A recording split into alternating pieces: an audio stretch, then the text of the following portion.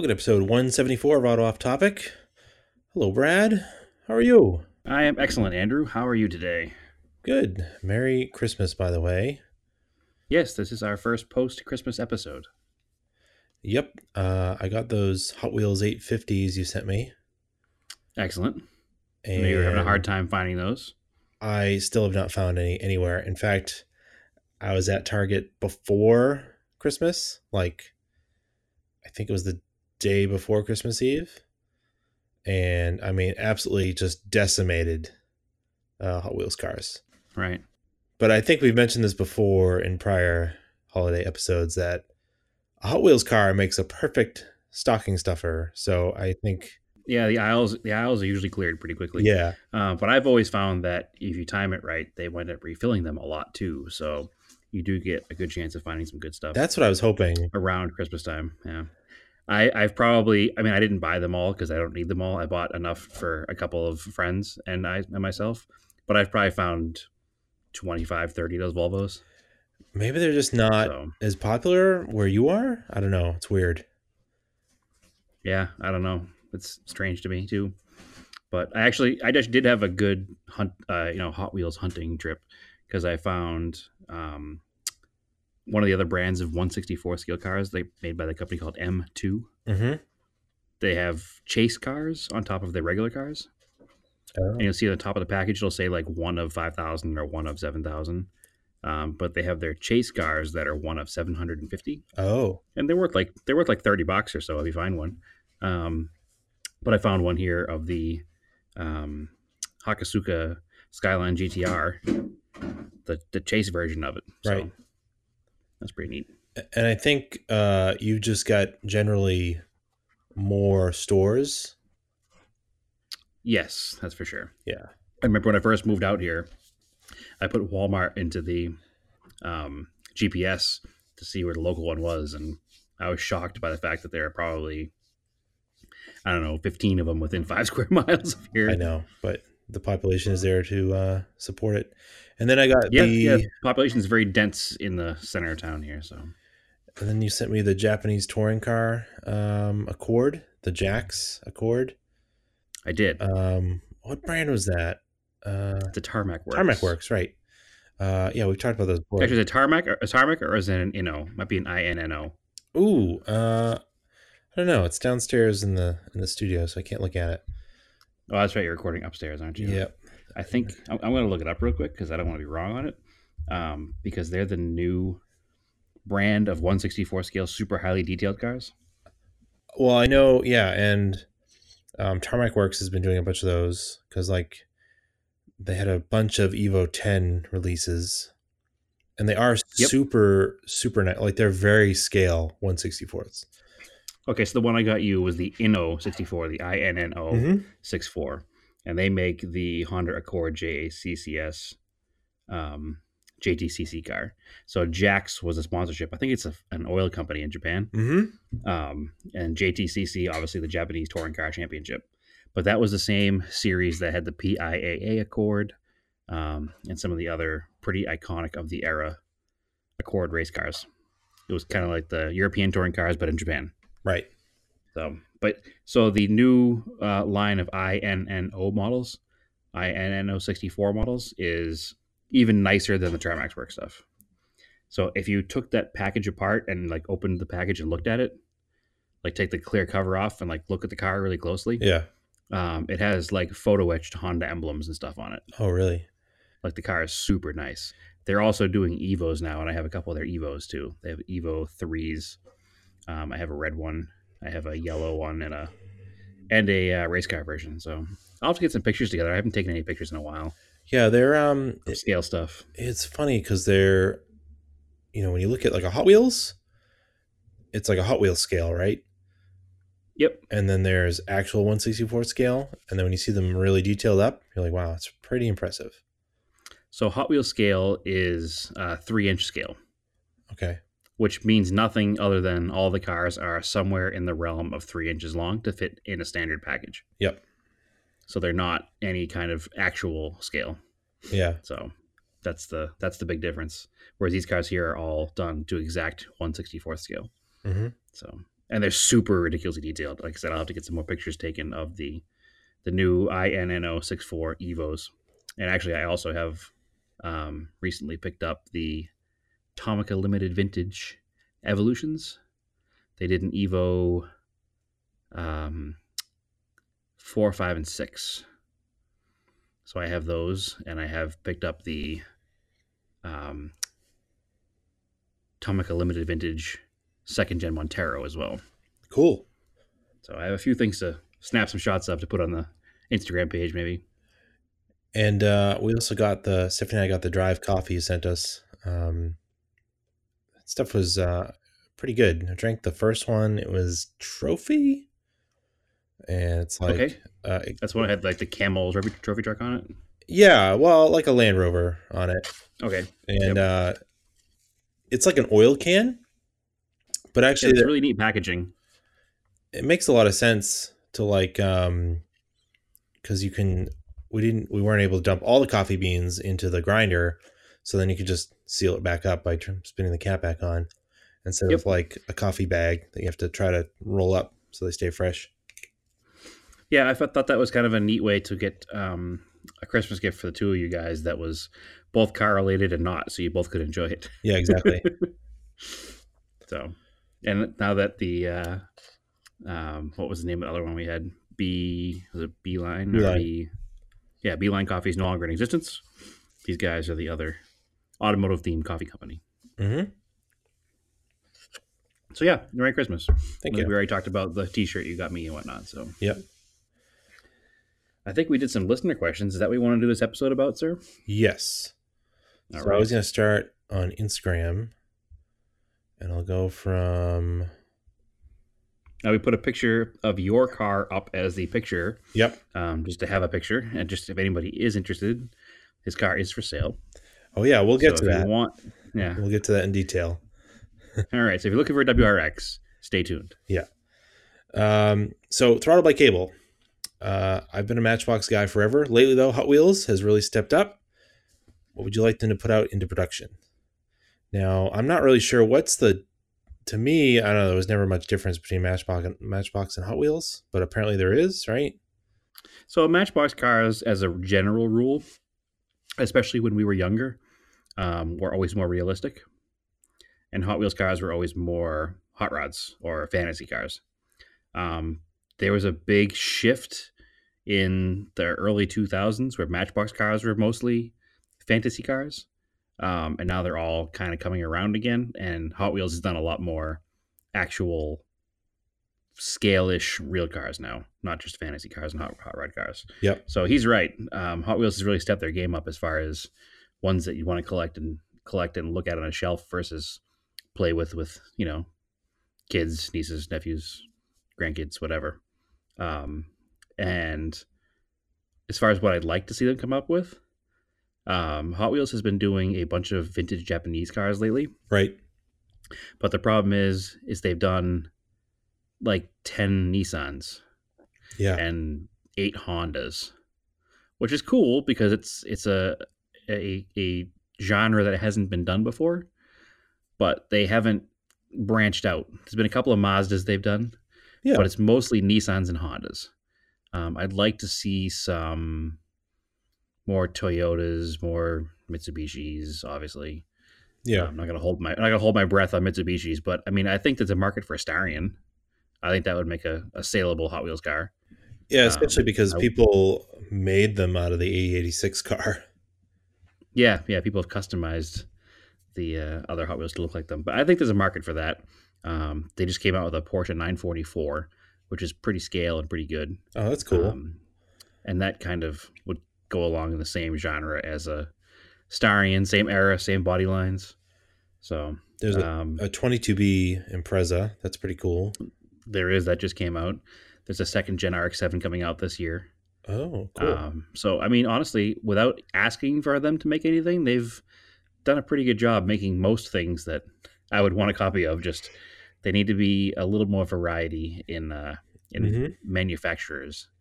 So I don't think we need any more Nissans for a while because they literally have, a 1st Gen Silvia up through an S15 Silvia. Yeah. And they have multiple 510s and Datsun pickups, and there's a Datsun 610 pickup. Yep. And then Matchbox did an earlier Datsun pickup, and there's a Datsun Roadster. And I just think that it's cool. They're doing a lot of Datsuns, but there needs to be a little more variety if I had to be nitpicky. But at the end of the day, it doesn't matter. They're recognizing that there's a market for these cars now, and they're making them. So that's all we can really ask for. So, yeah, I like the Mazda casting. I just got that recently. That looks pretty good. Which one's that? The the Miata. The Miata, the new Miata casting. Yep. Mm-hmm. Yeah, but that's neat because they made it a little bit of a hot rod. Yeah, like it's got a little roll bar in it. It's got exactly. like R package lips. It's a neat one. So I have a couple of those. They make a red one so far, and a blue one. Yep, I think. And there's a green one that was only sold at GameStop. Random. Well, they used to have deals with Kmart. Right. And Kmart is gone. Uh-huh. So now they have exclusive cars for GameStop. Okay. So GameStop it's not convenient for me to go to GameStop to look at Hot Wheels cars though. So how is that store still exist? Right. Especially in the world of downloaded games. Yeah. And in fact, I was even when I was trying to buy the game Wreckfest. Right. I went to a GameStop and I couldn't get the game at a GameStop. Yeah, they don't even have all the stuff. Like, yeah. What is the point of this video game only store if you don't have everything? I'll just buy stuff online and download games. Like, doesn't that make sense? So I don't download a lot of games because I don't have a huge hard drive. Yeah. I don't have a huge hard drive in my Xbox. That's my own fault for having the lighter end Xbox, I guess.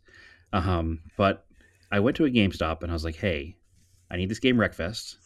Do you have it? And she's like, no, we don't have it. I was like, all right, is there a local store that has it? Because, again, like Walmart's, there's a pretty dense selection of GameStops in the area. But the one that had it was like an hour and a half away.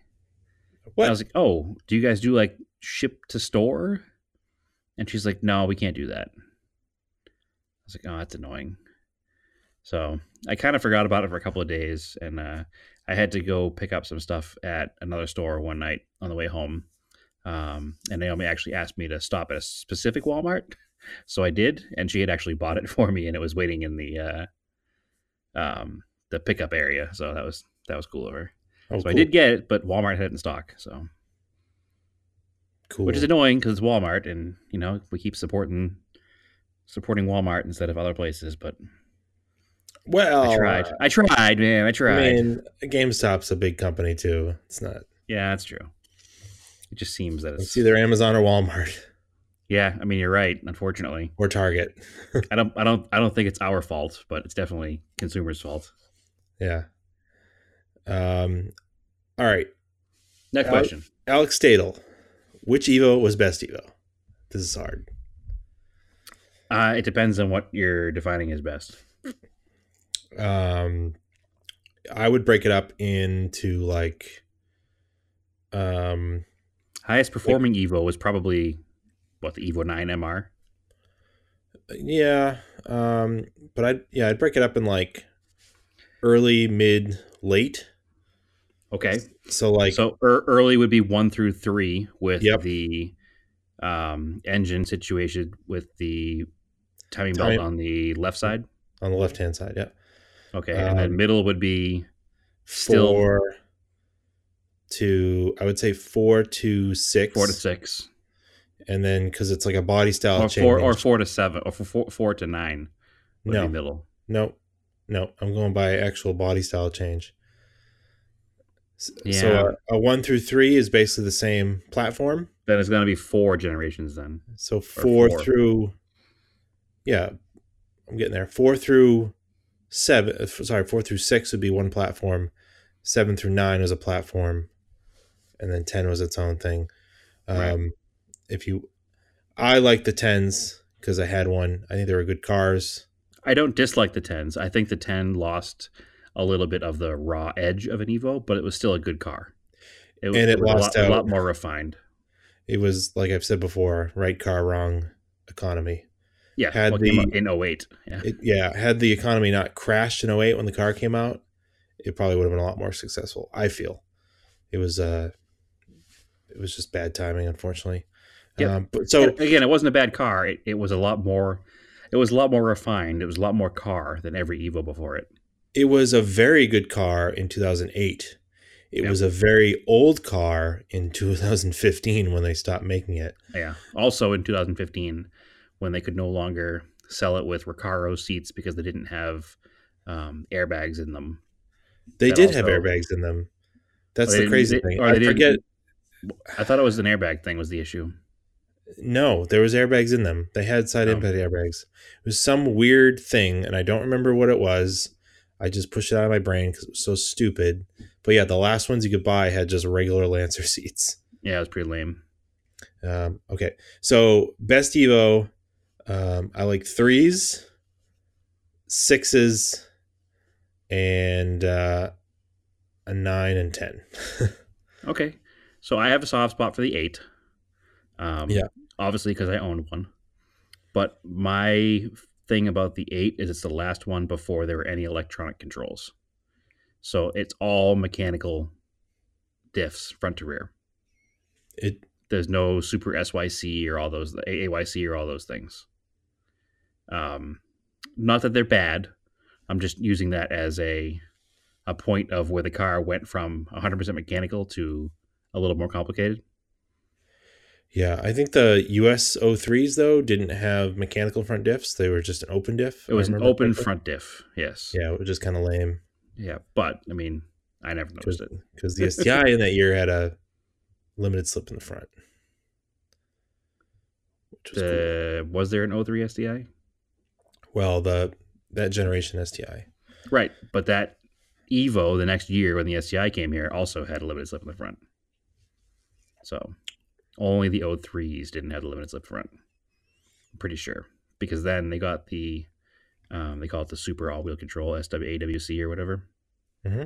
and that had the tarmac, snow, gravel modes and everything in the center diff. So Yep. I personally like the 03s only because I had one and because they were the simplest of the simple of the cars we got here. I think my favorite Evo of all time is a good mix between the 2 and the 3 because they're the lightest, simplest chassis, but have the most Evo styling to them. So the 3 would be my personal choice, but I wouldn't turn down a nice 2 either or a nice 1. But I think 3 is the ideal car. If I was going to import a car that wasn't a super special one like a Tommy Mackinnon edition, I would import a 3.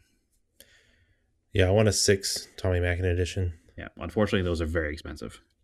Yep. Whereas the rest of them are not nearly as expensive. Mm-hmm. You can import All right. an early a 1 through 3 into this country for sub 20 grand. Yep. The Tommy Mackinnon edition cars are already special, and they're already. I've seen them with low kilometers on them for 50, 60 grand already. So they're already very expensive.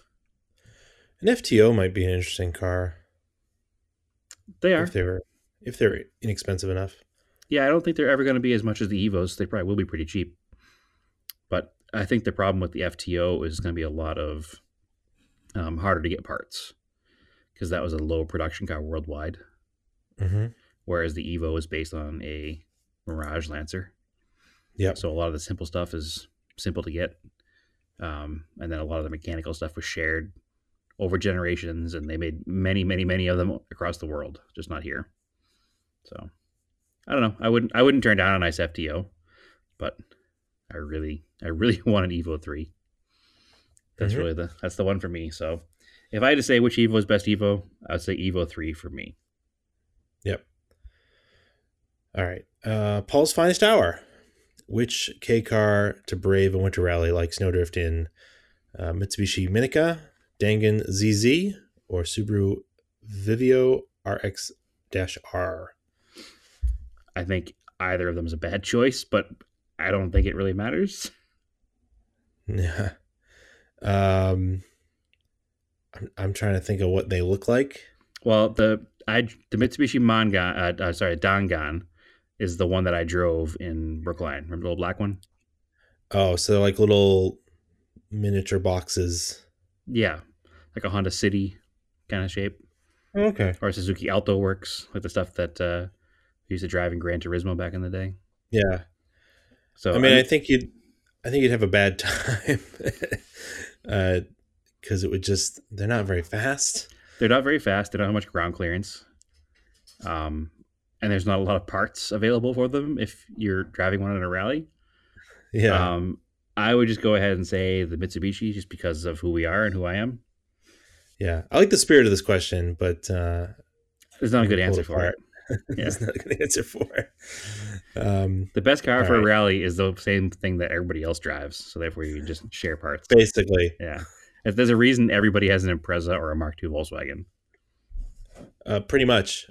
Yeah, Mark II, Mark III now. So you just Yeah, pick one of those three things. yeah, because the problem Uh, is it's cool, and I love seeing weird, different stuff in rallies. But the problem is they never finish because when parts break, they don't have other competitors running the same car to have enough spares. and people So haven't figured everything out already. yeah, yeah. So yeah, I would just run a Mark II Volkswagen. It's not much bigger than a Mitsubishi Minica anyway. Right. All right. Speaking of rallying, Downey Dirty Racing asks, uh, so he says Stafford Springs Winter Challenge Rally. So for those who don't know, so Stafford Springs is the first rallycross event of the New England region of the season. It's in Stafford Springs, Connecticut. It's a 2-day rallycross. Two separate events on Saturday and Sunday, but they combine it to make a 2-day event. It's a pretty big event. I haven't been in a while. I've been in If, years. if I'm around, I might come down and I'll hang out and go for some rides, but I can't run it right now. I just don't have the time to commit an entire day to running it. And Winter Challenge, I'm on the fence on that. Maybe that is the John Buffum Run TSD in the middle of the night in northern Vermont in the middle of winter, and it's like the most epic TSD that you can possibly do. It's a total throwback to the way they were run in the 60s and 70s. If you ran that in a It's pretty much a 70s 80s stage rally.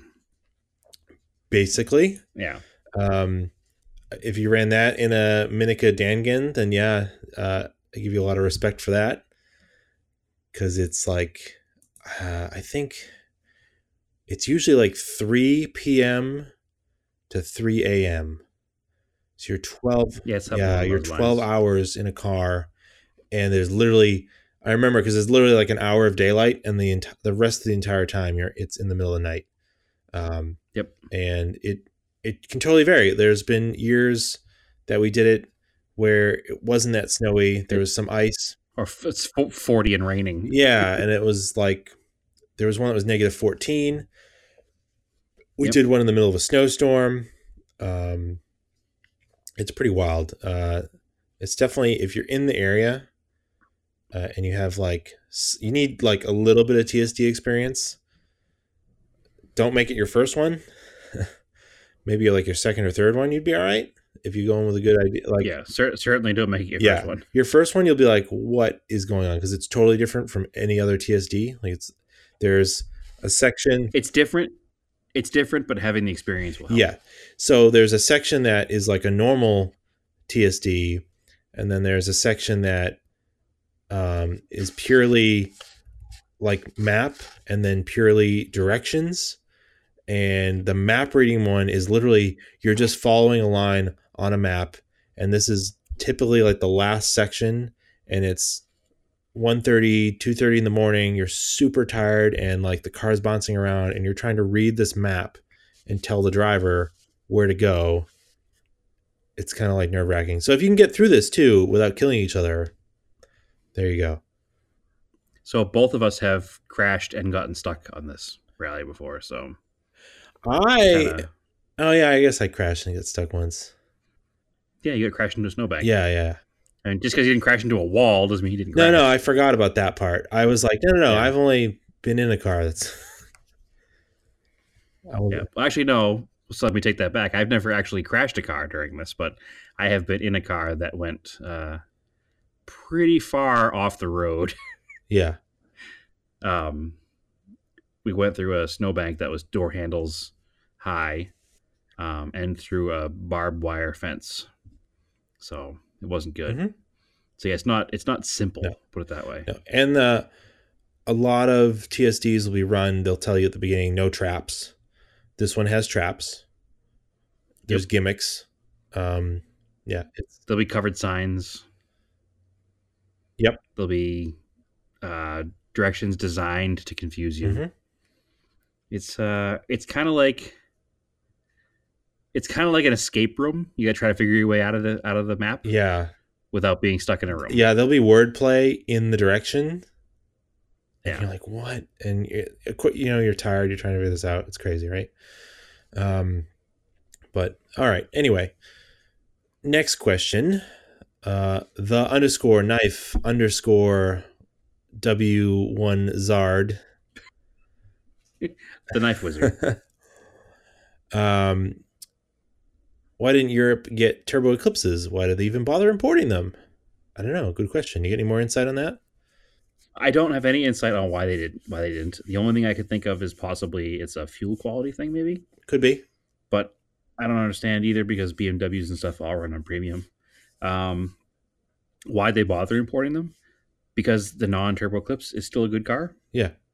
I think when people hear non-turbo Eclipse, their brain automatically goes to a second-gen Chrysler-powered non-turbo Eclipse, or even an early 1.8 liter single overhead cam non-turbo Eclipse. Yep.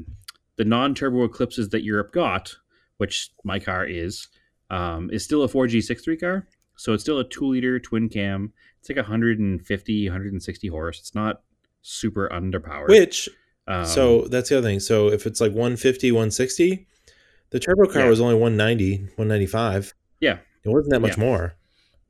It's not that much more, and you only notice it at higher revs. Mm-hmm. So coming off the line, because obviously being a early 90s turbo car, those cars have lag anyway. Yeah.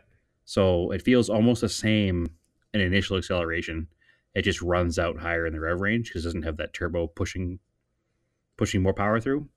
But once the car is revved out, it's fine. So I've taken the car on a bunch of back roads out here. I mean, I drove the car across country. I've driven all over the place. And I don't find myself wanting more power because a front wheel drive car with too much power is torque steering mess anyway. So I would never say that the car is going to go out and win a drag race because it's not. But it's a very entertaining car. It kind of feels, I don't know if the Knife Wizard's ever driven a Miata. I'm pretty sure he has. But it kind of has that same power to weight ratio as like a Miata. So you can have fun with it in the twisties. You can have fun with it on on-ramps. You can have fun with it around town. You can squirt in and around traffic with it pretty efficiently. You just don't expect it to be, plant your back into the seat kind of acceleration. It's fun to drive. It's got enough torque to be entertaining down low, and it revs quick enough to be entertaining when like banging gears and like mountain pass kind of roads. So I don't think there's any problem with the car. I've never owned a front wheel drive turbo version. I've only ever owned the all wheel drive turbo version. But I don't find myself wanting a turbo in it. So everybody keeps saying, "Oh, are you going to put a turbocharger in the car?" No. Unless something catastrophic happened to the engine that was in there, maybe I'd put a turbo in it. But as far as it goes, as far as it stands, I have no issue driving that car with no turbo. A 4G63 naturally aspirated is actually a pretty neat little motor. So, dare I say, slow car fast? Yeah. I mean, it's definitely a good way to describe it. I mean, that's how you describe a Miata, and I just compared it to that kind of driving experience. I mean, obviously a Miata is more pure, being a lightweight, top-down, rear-wheel drive, with the schnickety-schnick transmission, but this is it's a fun car to drive. With the right set of tires, the right setup, it's not It's not a big deal. I don't miss the turbo. Maybe there was just no competition for that car in Europe that they needed to put a turbo in it. Yeah, maybe. There was no reason to spend the money. They just spent a simple car over there. Maybe there was an emissions thing they couldn't meet with the turbo. Who knows? Well, maybe. Yeah, But I think what you're saying. Yeah, when you're saying competition, I bet there wasn't a lot of European hot hatches that were turbo at the time. no. I mean, think about 1990 when they started importing them. Yeah, the Volkswagen was a 16 valve, twin cam engine. The Peugeots were like the 1.6, the 1.9. Those weren't turbos. Those are the kind of cars that it would be competing against. So maybe they just thought, hey, this is fine. Maybe it would be competing against like an E30, non M3, and that would be a non turbo car. There's not really a lot of that kind of stuff there. The only turbo cars that they had there would have been higher end stuff. Yeah. 944 turbos and stuff like that, but that wasn't. And Mitsubishi sold Starions over there with turbos. Yeah. So, I don't know. I don't know why they did it, but again, to reiterate my point, I don't miss the turbo having the car. Not every car needs to be a drag race car. Not every car needs to be super powerful. You just need to know what it is and enjoy it for what it is. So I think if I didn't have, other turbocharged cars, maybe I'd be like, oh, I wish this car was turboed. But I think as an experience for what it is, it's going to stay the way it is. So it makes it interesting. You can hear the engine a lot more too because there's no turbo noise. There's no turbo. I don't know. It's just, I think a 4G63 NA car is an interesting car to own. And it's not something that a lot of people ever have owned. Right. Because there aren't that many. So other than some Galant GSs and Eclipse GSs, there haven't been a lot of applications for a twin cam 4G63 with no turbo, have there? Galant GSX. I was say the Galant GS, Galant GSX. Galant AMG. Yeah. I mean, in this country, I'm saying. Oh, yeah. Yeah, not much. So, yeah, the two Galants and the Eclipse GS. I mean, that's really it. Yeah. Everything else said 4G64 single cams or 4G63 turbos. You had non-turbo Hyundais with the 4G63. That's true. I wasn't even thinking of other manufacturers. But anyway, I have no problem with it. I don't know why they did it. I don't have the exact answer of why they did it. But I enjoy driving the car, and that's all that matters to me. I think we had some pretty good theories, though. All right. Fuge Rob. Is Brad insufferable with his weather breaking now, or has he not been in Phoenix enough to learn yet how to fully gloat this time of year? I don't know. You don't really rub it in too bad. Every now and then. Well, here's the thing. It's been unseasonably cold here. That's what I heard. And it's been unseasonably warm there. Yeah. So I haven't really had a good chance to do that, no. Speaking of the Eclipse, the battery died yesterday. Right. So I had to change the battery yesterday. And it was in the low 40s. And as I was changing the battery after dark in the low 40s, I had the very familiar feeling of my fingertips hurting working on things. Right. Because of the cold air. And I was like, Jesus Christ, I feel like I'm back in Massachusetts doing this job. Yeah. Like, I moved here to avoid this. What's going on? Yeah, it was like 50 the other night. Yeah, which a Massachusetts 50 is a lot warmer feeling than a Phoenix 40. Mm-hmm. I don't know what the difference is there, but it makes a big difference. I don't know if it's the dry air or what. When it's cold, it's cold. I mean, it was down into the mid 30s last night here. It was not warm. So we actually, and it's been raining a lot this past week here because it's wintertime. So it's actually felt a lot like Massachusetts in, say, October here the past few days. Mm-hmm. So I have not been rubbing it in too much. I have sent a few pictures of car events and stuff that are obviously not going on in Massachusetts now that have probably rubbed it in a little bit. But overall, I'm trying to be not be a jerk about it, I guess. Mm-hmm. Plus, anybody can come out and fly out and visit. It's only, $250 to $300 round trip. If you're tired of the snow, tired of the winter, come on out. I'll take you to some car stuff. Cool. Well, I know a few Drab is already out there anyways, so. Yeah, well, not him specifically because he lives around the corner from me, but I'm saying others, All right. people who are still in New England. Sigma_Woodcraft. Uh, when is frame rust too much? What do you guys do when a beloved project has some soft spots, or do you avoid vehicles like that altogether? Well, I think you moved far, far away from it. So I did. But the problem is I still have the car there that we should have thrown in the trash years ago. That for some reason we haven't. Sigma Woodcraft has, I think, a Pathfinder. Yeah. That's actually not that rusty. I remember looking at pictures of his compared to other Pathfinders I've seen. When I say Pathfinder, I'm talking about like what is that body style? Like 88, 92 ish. I don't really know. It's like the Nissan hardbody pickup style. Yeah, like the early ones. Yeah, and overall his truck is pretty clean.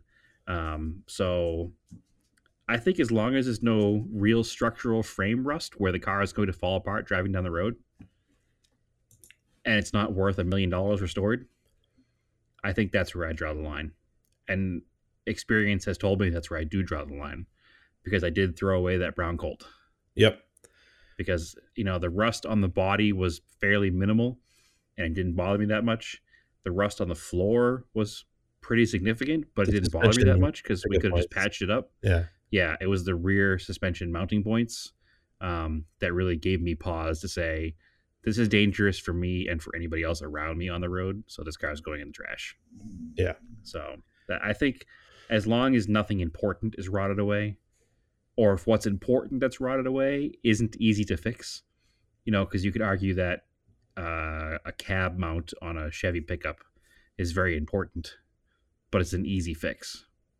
Whereas, a unibody car where the rear suspension mounts all are, the trailing arm mounts were like the forward trailing arm mounts were pretty toasty. So it was time to move on. So I think that there's a lot of different factors when deciding whether or not you're going to start with it or not. I think a big factor is how connected are you to the car? Is it a car you've owned for a long time? Is there a reason you want to save it? Versus just going out and buying a car with the intention of fixing the rust. Right. I think that's a big difference. Like, that's part of the reason that, you'll see pictures of Andrew and I working on that Starion all the time, because we bought that car a long time ago. And for some reason, it's kind of endeared itself to us, or to me specifically. And I think you as well. Just because it's just a weird car, and it did run so well, and it's been an interesting learning tool for us. But I don't think I would buy a car that was that far gone and try to fix it. No, I would never buy a car intentionally, just because we already have it. I'm like, all right, I'll weld on it. But as I get older and I can afford a little bit more money for a nicer project car, I'll start with a nicer base than buying a full. Like, I would never buy a basket case car. There's some people that do it, and that's their prerogative. That's like they get joy out of buying a box of parts and putting a car together from it. But I just, I have no desire to do that. Well, you and I have both learned that you can get a car shipped from pretty much anywhere in the world for less than $2,000. Right. So $2,000 does not go far when it comes to time and materials when fixing a car. So if you can get a car from a rust-free area for, less than $2,000 shipped, you're probably better off. And then it depends on what you're into. Are you into just the act of the build, the act of doing this repair? Is that what you're interested in? Me personally, I like it a little bit, but I don't want to consume years restoring a car, welding on individual pieces. Like I would be interested in doing like some little welding here and there and patching it up, but I'd rather have a rolling restoration, something I can drive. Yeah. I don't want a box of parts to put together. That's just my opinion. Yep. I totally agree. And a lot of that might also come from our personal situations. Like, if I had unlimited indoor garage space, Even maybe it with would be that, I different. wouldn't do it. Well, I'm saying maybe it would be different to have a more ambitious project off in the corner that you could just pick away from time to time, but you still have that toy fun car that does run, does drive. I don't think I'd Yeah, want to have like my everyday driver and a serious project and not have some interesting old car to drive around in. yeah. You just don't want to be that guy in the yard when you're like, people are like, "Hey, you want to sell that thing?" You're like, "No, I'm going to get to it someday." And it's just in, it's just I in mean, pieces. I kind of am that guy. All right. Well, sort of. I'm trying to fix myself. Let's put it that way. Yeah. We're trying to fix things. The Galant is really the only one left that's that bad. So Yeah. All right. Yeti Overland. When will the WRX have a fatal rust incident? Also, was it crazy to use 9 to 10 cans of fluid film on my new Project Tundra? Am I at the point of buying it by the gallon and using a spray gun? Well, I fixed all the structural rust that was dangerous on the Subaru. It's just cosmetic. yeah, that's exactly what we were just talking about. Like that particular car now, I would drive across country and not worry about. Yeah, I mean, last year I drove to Cleveland, so that was pretty far. I was driving 100 miles a day, basically. It's simply, and speaking of fluid film, I did put fluid film inside the rear quarters, and that did seem to slow down the quarter panel rot a bit. Except the bottom of the fenders are gone, but fenders are not structural; they can just be bolted on, so it's not a big deal that they're Right. rusty. It could be argued that the part of the quarter panel that's rusted is also not It's structural not because the there's the outer. inner quarter panel, which is in perfect shape, the inner wheel wells, which are in perfect shape. It's just that outer skin by the bumper where every Subaru has some rust. Every New England Subaru, Yeah, anyway. so it's better than a wagon. The wagons had really bad of that generation where the strut towers would just blow through. Yep. And actually, the tops of I've seen a couple sedans with the top of the strut towers have gone through, but this car is solid up top there. So Yeah, yours are mint up top for sure. Yeah, everywhere that's important in the car is structurally fine. The frame rails are great. The floors are great. The suspension mounts are fine. There's no issues with that car.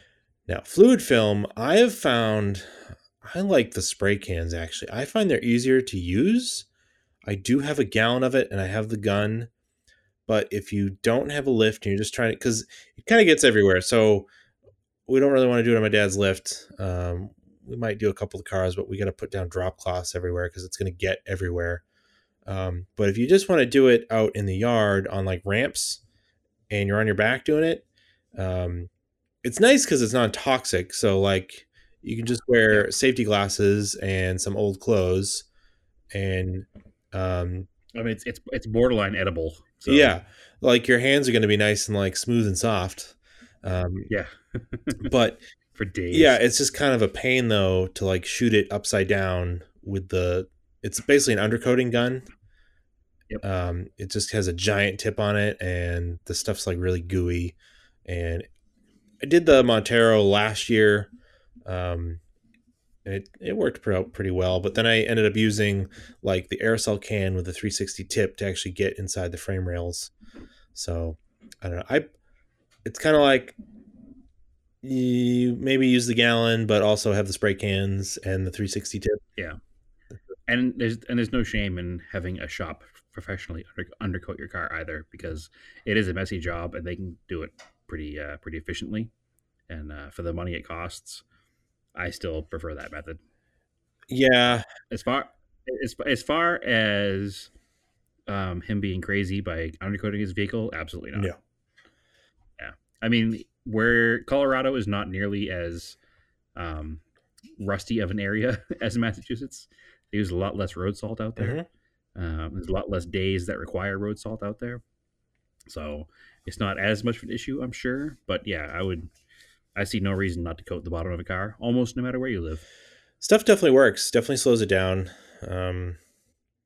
Even like, I don't drive the Montero in the salt, but like, it's just damp. It's just humid, so it just helps. Yeah, any bare metal, any fasteners, they all wind up in better shape because of it. So, moving on to Facebook questions, Andrew. Yep. Justin Hughes has a related question to the last question. What is your preferred method of road treatment against icing? Then he says, hey, you asked for salty questions. He's not wrong. Yeah.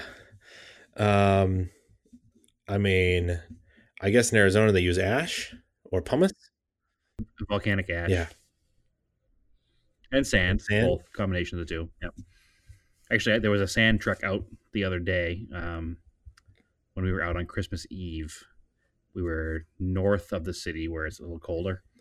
And there was a sand truck we saw on the side of the road. Nope, sorry, it was Christmas Day. We saw a sand truck because we were way north of the city up in Prescott, Arizona, where it's a much higher elevation and it gets colder and it was raining. So there was a sand truck out for added traction, but that's not a big deal because sand is not caustic.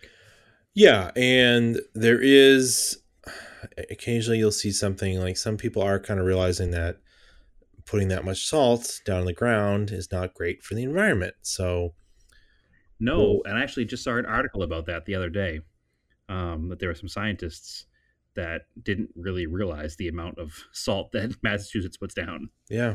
And they were mortified by it. I mean, it gets into like the grass in front of my house is dead like year round. Yep. And then, it gets soaks into groundwater. It's just like, it's a bad scene. It ruins infrastructure. If it manages to leach into bridges and reinforced concrete with rebar, it will corrode the rebar, and then the rebar expands and crumbles the concrete.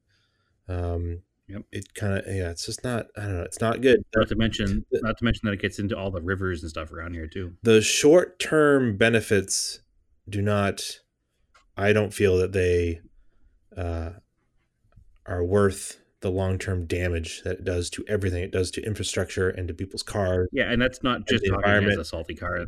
No. Salty car enthusiast. That's talking as a general person who's concerned about the environment. It's not good. No. It's very annoying. It just generally gets everywhere. But it's also like, I want to take the dog for a walk. Oh wait, I can't because it hasn't rained, and the salt will just burn his paws. So there's also that. Yeah, the preferred method would be sand or ash or, whatever naturally occurring non-caustic substances. I think are traction aids. We've talked about this many times. I think somebody told us Wisconsin uses like cheese brine, which is still kind of salty, yep. but less so. Yeah, it's from cheese. All right. Jeremy Nutt says, imagine you live in Massachusetts. Would you rather have a lift in your garage or heat/insulation? You cannot have both. Now, it should be a stretch for you to pretend you live in Massachusetts. Well, this is an interesting question because my dad did have a lift in his garage before we insulated and heated it. Yep. But I'm going to go out and say, if you have an insulated and heated garage, I'd rather have that over one with a lift. Because having a warm, dry place to work on a car, even if you've got to do it on jack stands, so much better than having to do it in the cold, in my opinion. Yeah, there's zero question what the right answer is there, and it's heat first. Yeah, because you can do a lift is nice. Yeah, but think about all the things you need to do with a lift. Most of them can be done on the floor with jack stands, and if you're not freezing, it's way more comfortable. Oh my god. Yep. So. Yep. Nope. I agree. 100% heat insulation. I know he recently built a garage, so if he's considering which one to spend money on first, I would do heat and insulation. Mm-hmm. Because if he keeps his eye out, he might be able to pick up a used lift somewhere. Well, here's the thing. You're going to be way more productive if you're comfortable. Exactly. And in Massachusetts, you're going to be way more productive if you can work on a car 12 months out of the year. Exactly. So the couple hours you could save here and there by having a lift is not going to outweigh the benefits of having access to using the garage all the time. Yeah. Because you're just going to end up in there with the lift running like one of those propane blower heater things anyways. And you got to be miserable. Yeah. No, don't do it. All right. You want to read this one, or you want me to read it? Do you want to read it at all? It's kind of... So, Jordan Mellum, do you guys think it's weird you both own all of the exact same cars? Why are you two so weird together? I'll hang up and listen. Now, Hold on, I have a point to make His with Jordan here. household has multiple Volkswagens, Yep. multiple Volvos, Yep. And an MG. multiple Mini Coopers, Yep. modern Mini Coopers. So I would like to turn this question around on him. Yeah.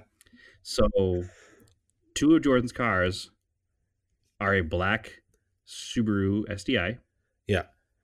And a silver Volvo 240. Both of those cars are cars that you owned before he did. So why, and not those specific ones, but you had a black STI and a silver 240. So why is Jordan owning the exact same cars as you? And actually, if I hadn't why is he biting your style? If I hadn't owned that STI, I wouldn't know him. Right. So his life would be that much better. That's right. Yeah. We're not weird. Don't make it weird. Is it weird we have all the same cars? So we don't really have all the same cars. Well, a couple.